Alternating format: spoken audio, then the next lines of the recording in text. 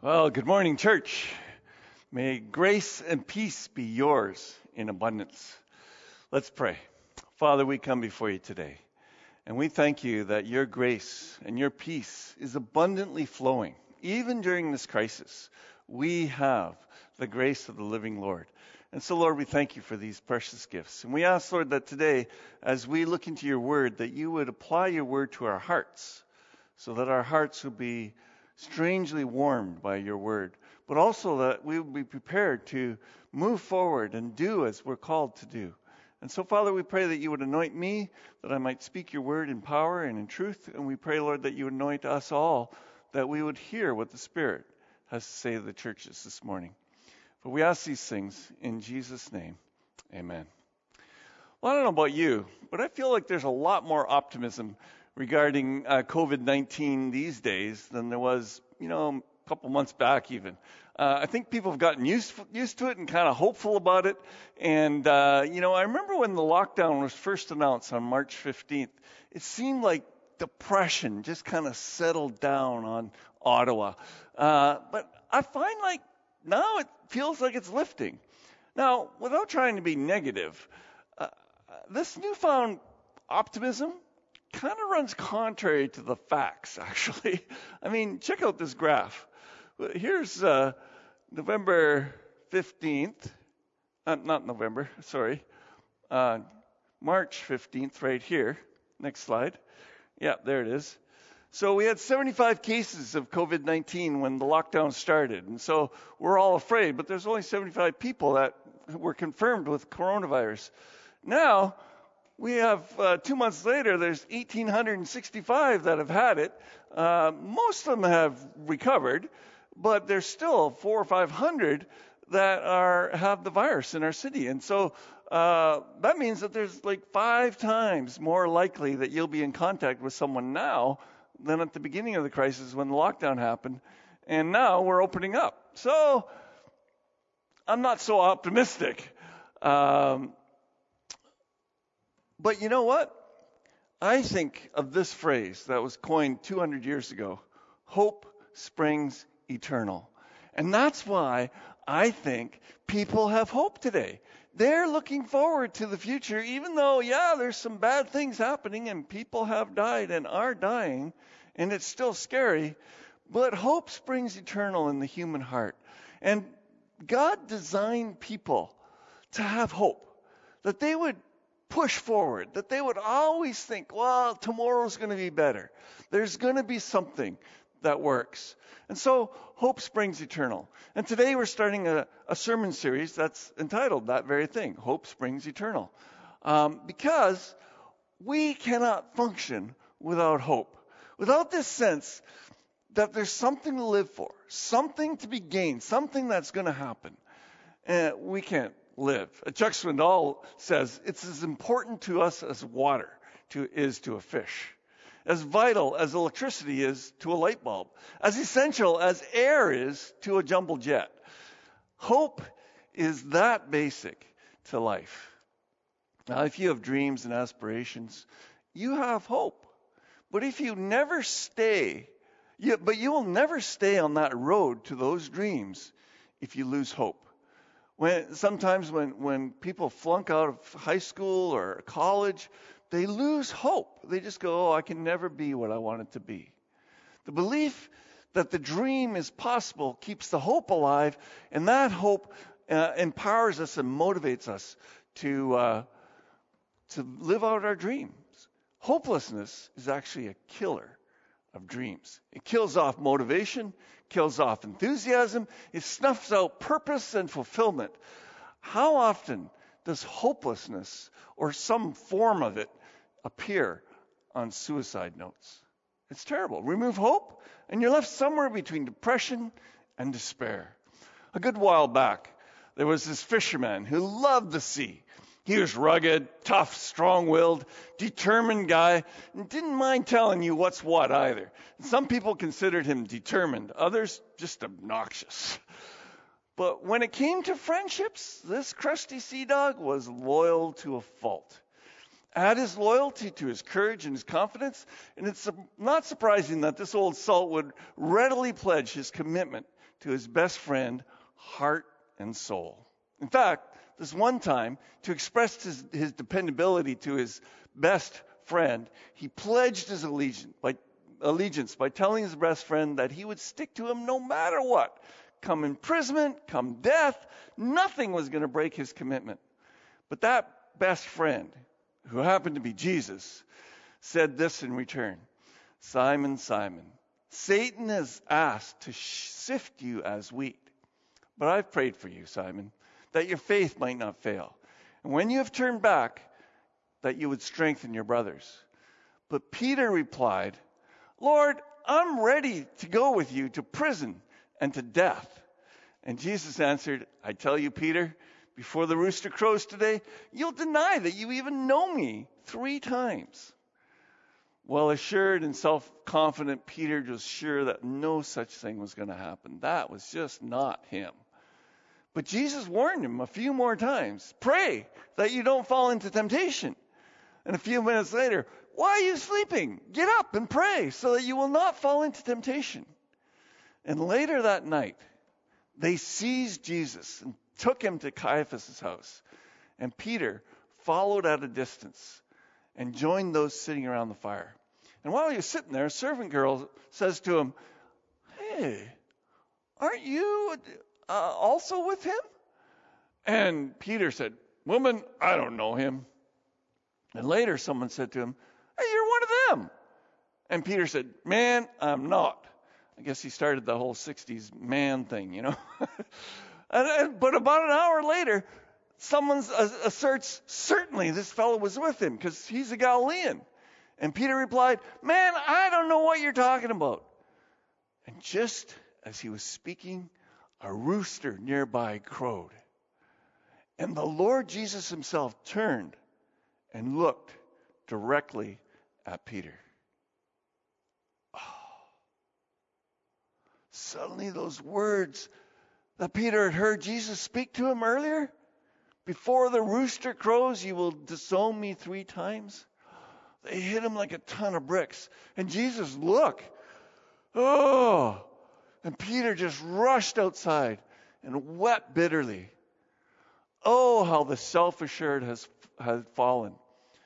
He talked about hitting rock bottom, caught in the grip of hopelessness. The effect on Peter was destruction of his emotional core. That look from Jesus playing over and over in his mind the next few days. The look of, I warned you. The look of, how could you, Peter? The look of just disappointment. All of those things just running through Peter's mind over and over again. And then the words ringing in his ears. Before the rooster crows tonight, you will disown me 3 times. Oh, talk about deceival. Talk about being thrown into despair. And then on top of all of that, on top of all the fact that he was an absolute failure, he failed his friend, then they crucified his friend, crucified his Lord. And for Peter, all hope was lost. It was like a stake driven into his heart. How could he carry on? His whole life had been turned upside down. He thought he was on the cusp of a great revolution where he'd be Jesus' right-hand man and the new kingdom would be ushered in and it would be a glorious time. They'd overthrow the Romans. But now his king was dead. And he had disowned his king. In the very moment, the crucial moment when Jesus needed him, he denied him. Oh, crushed, humiliated by his failure, Peter lost all hope of the future. Have you ever been crushed by hopelessness? I consider myself a pretty positive, upbeat person, mostly optimistic. But I remember a time in my life that my life was totally crushed by hopelessness. It was the most terrifying experience of my entire life. far more terrifying than the times I thought I was going to die.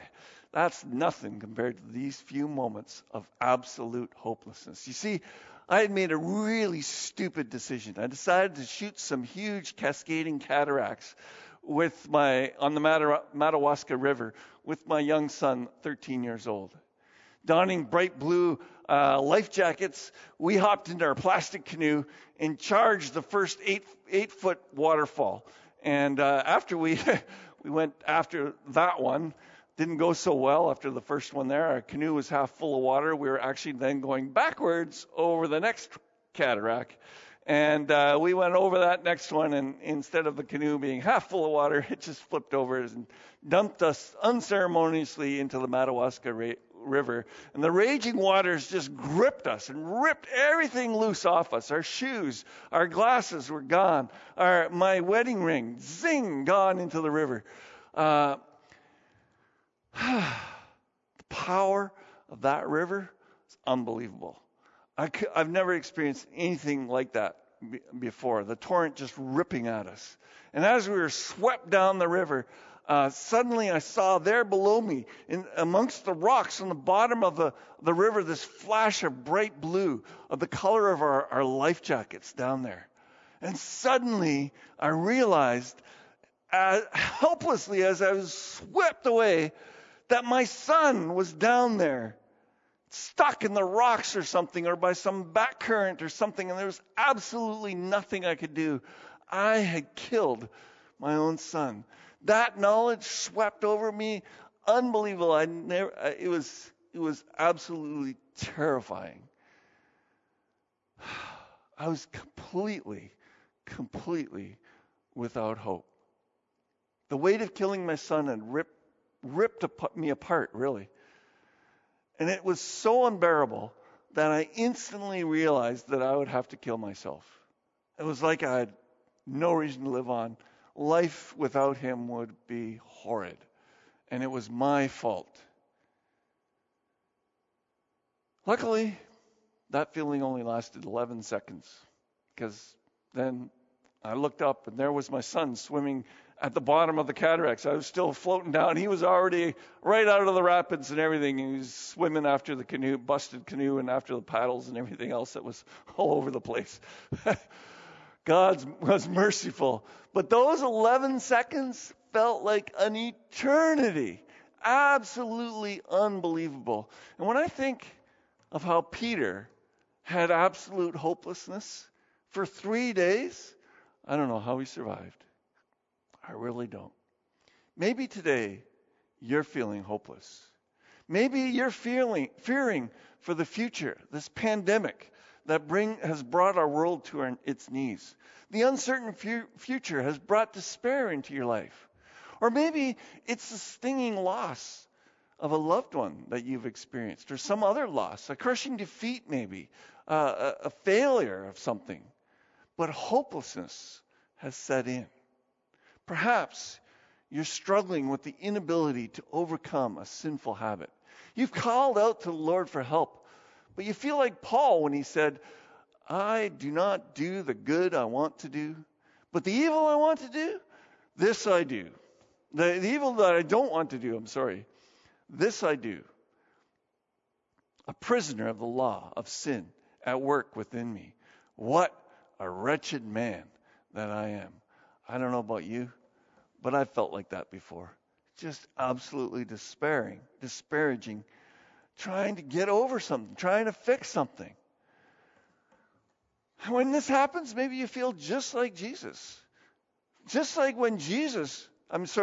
Peter, when Jesus turned to him and looked at him with that disapproving look.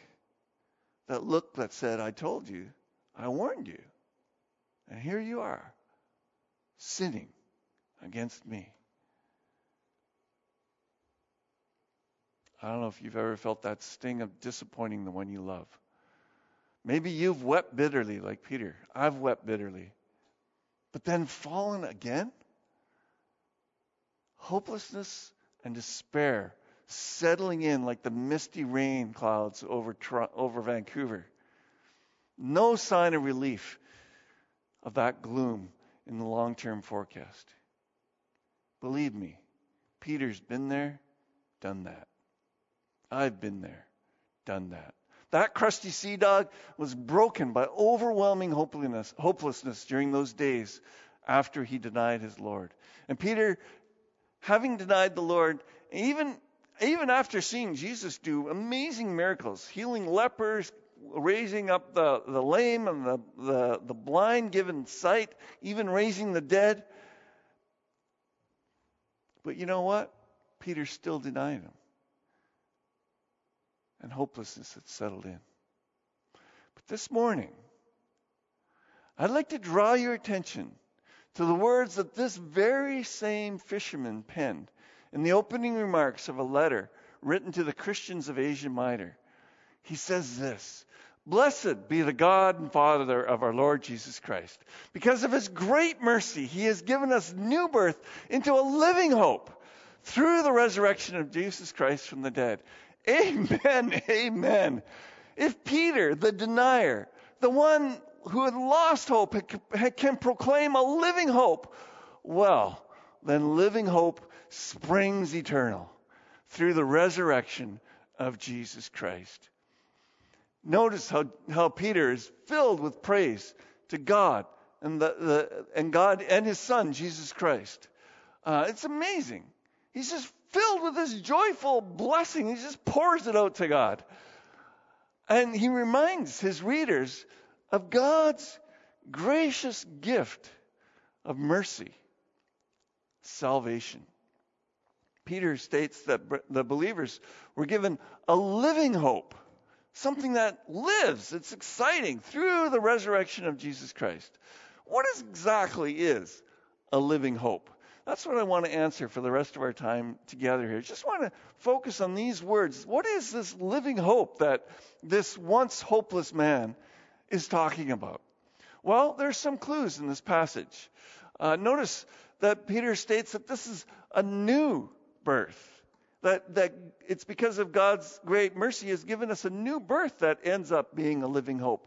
It's part of that, the reality that we've been born again. Remember when Jesus talked to Nicodemus?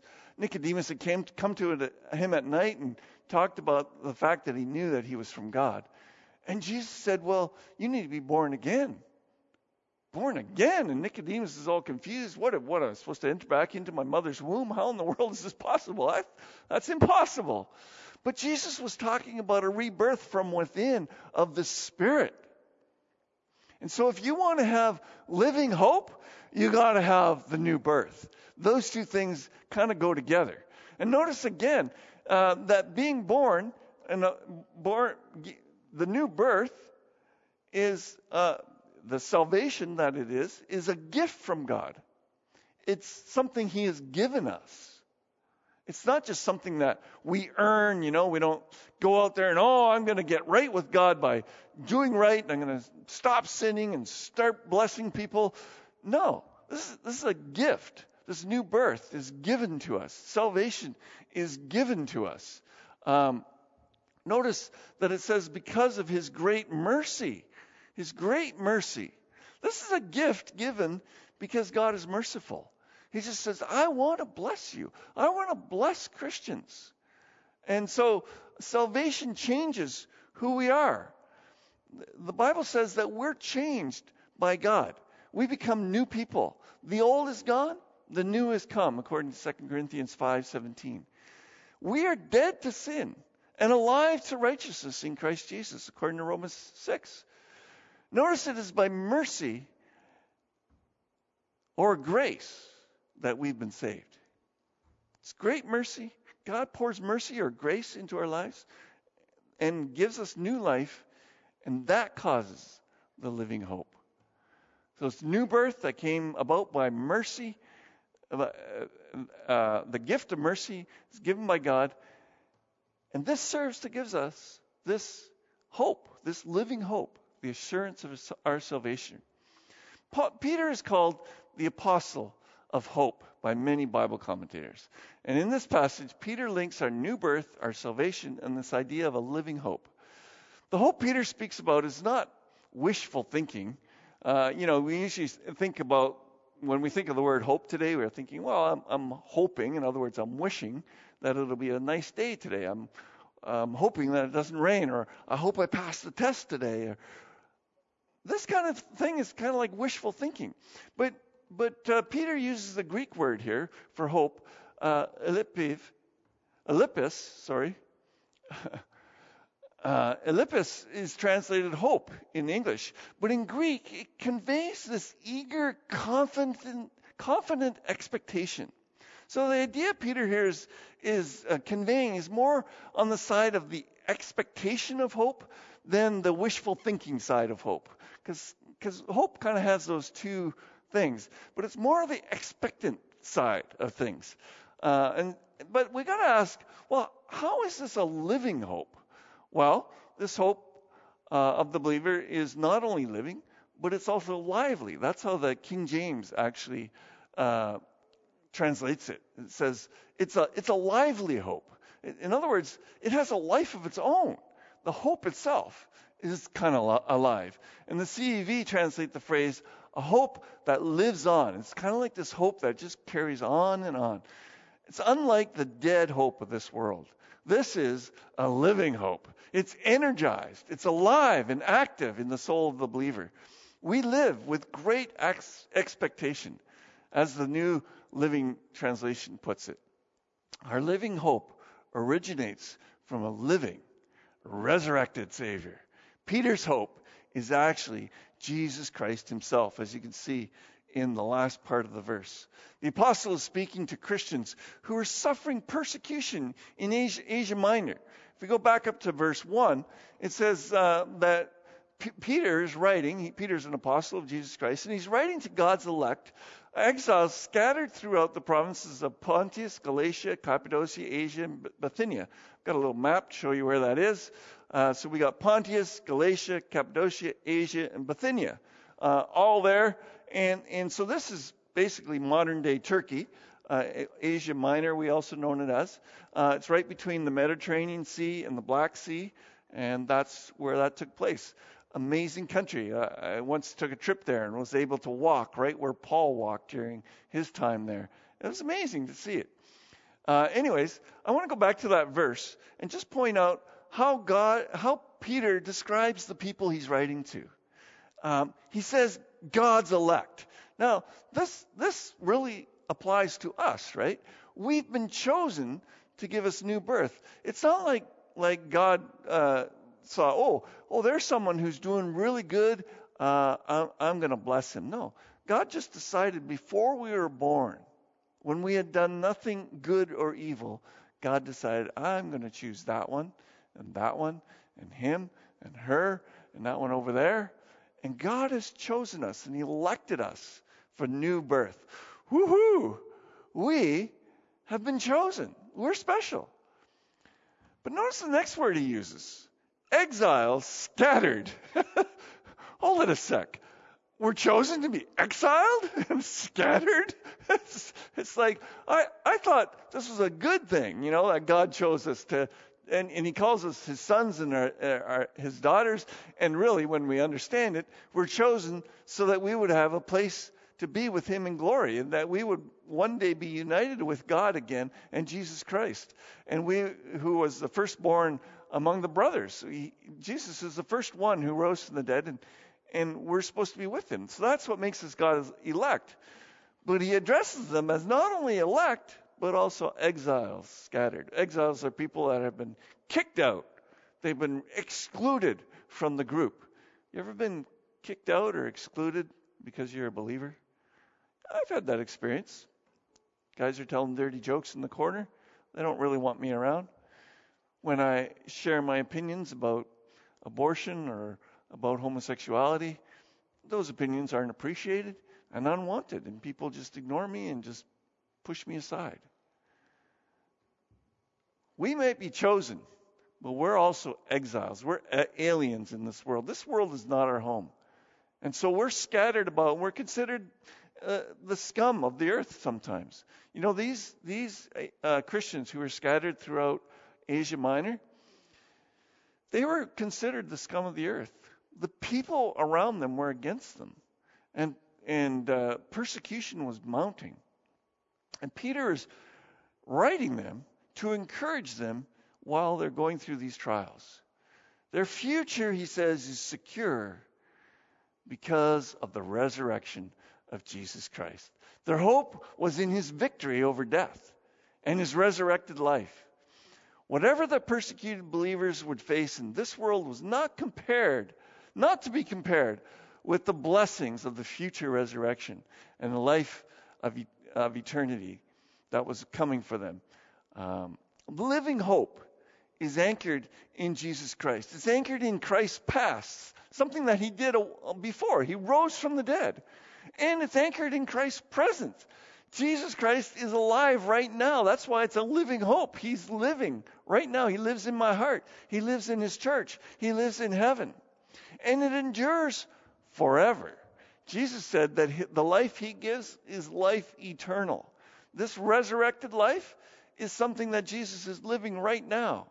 And that's why it's a living hope, because Jesus rose to life, is living, and promised life in heaven. Living hope enables us to live without despair, no matter what we encounter. Trials, suffering, anything, pandemics.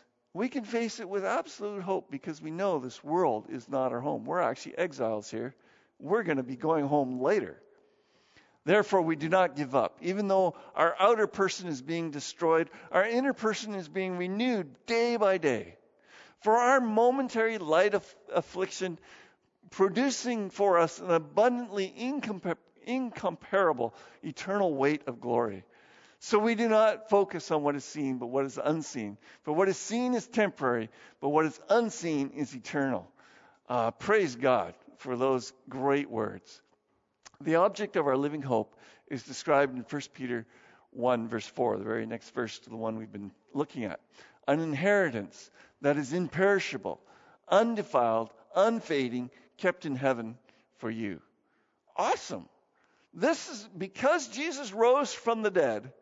We have an inheritance that cannot be touched by death. It's imperishable.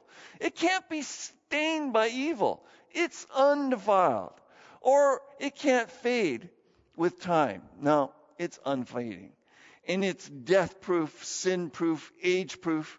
This inheritance is fail-proof because God preserves it and guards it, and it's already in heaven for us. It's absolutely secure. Nothing can undermine the certainty of our future inheritance. Praise the Lord. People cannot survive long without hope, but this is our hope. We have the hope of heaven, the hope of a resurrected Lord, and hope keeps us going through painful experiences. It keeps us going no matter what the fears are for the future.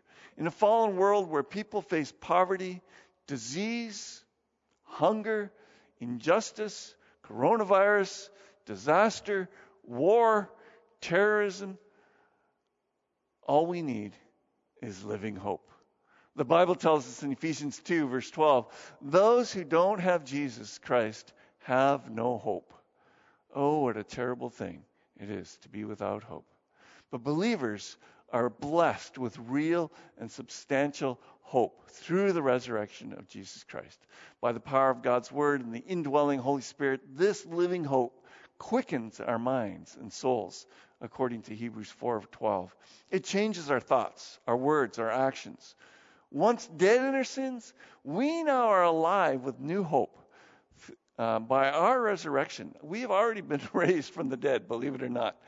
We died to sin during our baptism, and we've been raised to life again during our baptism. Not only the baptism of water, but the baptism by the Holy Spirit into the body of Christ. The believer's living hope is absolutely solid and secure.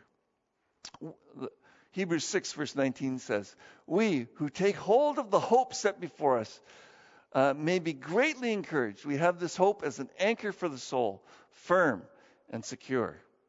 Jesus Christ is our Savior, our salvation, our living hope. So you got to ask yourself, how could Peter, the one who wept so bitterly, having lost all hope after denying the Lord, and learning that Jesus was crucified, be the one to write these words, these encouraging words of hope. Can this be the same man? Well, I want to tell you a little bit about this man. After his absolute hopelessness that lasted 3 days, there were some women who went to the tomb of Jesus. And when they came there, they discovered that it was empty except for this angel that was in there. And the angel said, "Don't be alarmed. You're looking for Jesus the Nazarene who was crucified. He is risen. He is not here. See the place where he is laid? But go and tell his disciples and Peter, he is going ahead of you into Galilee. There you will see him just as he told you." Did you see that? And Peter. Tell the disciples and Peter. This angel singles out Peter for this message from Jesus. I'm going ahead of you to Galilee. I wonder how Peter felt about being singled out. Judas, the betrayer, was already dead and gone. But Peter, the denier, was still alive. Wasn't well, but he was alive. And Jesus starts reaching out to him the moment he comes back to life. Do you remember the words to Peter even before he denied Jesus? Remember we read these earlier. "Simon, Simon, Satan has asked to sift you as wheat, but I've prayed for you, Simon, that your faith would not fail. And when you have turned back, strengthen your brothers." When you've turned back. Jesus was giving a prediction here that Peter would turn back. There was hope for Peter. Jesus knew that Peter was destroyed by this. And these two things point out that Jesus was giving him that chance.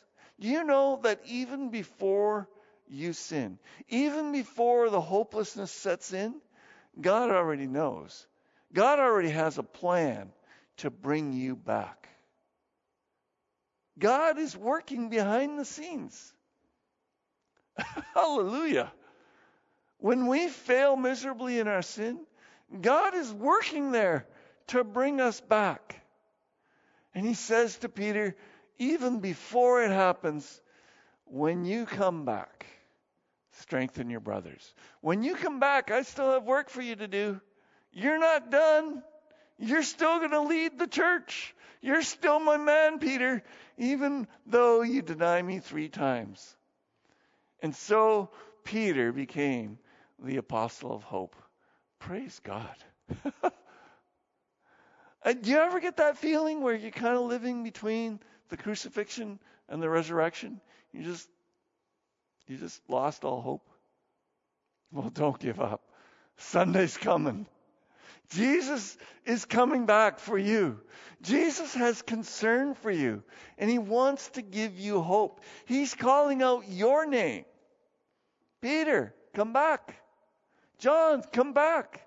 Elizabeth, come back. And strengthen my brethren. I've got ministry for you to do. Don't stay there in that hopelessness. We have a great hope. There is a light at the end of the tunnel. And so I want to encourage you today to stay tuned to this sermon series that we're going to be doing throughout the summer. Hope springs eternal through Jesus Christ, our Savior. May God richly bless you. Amen.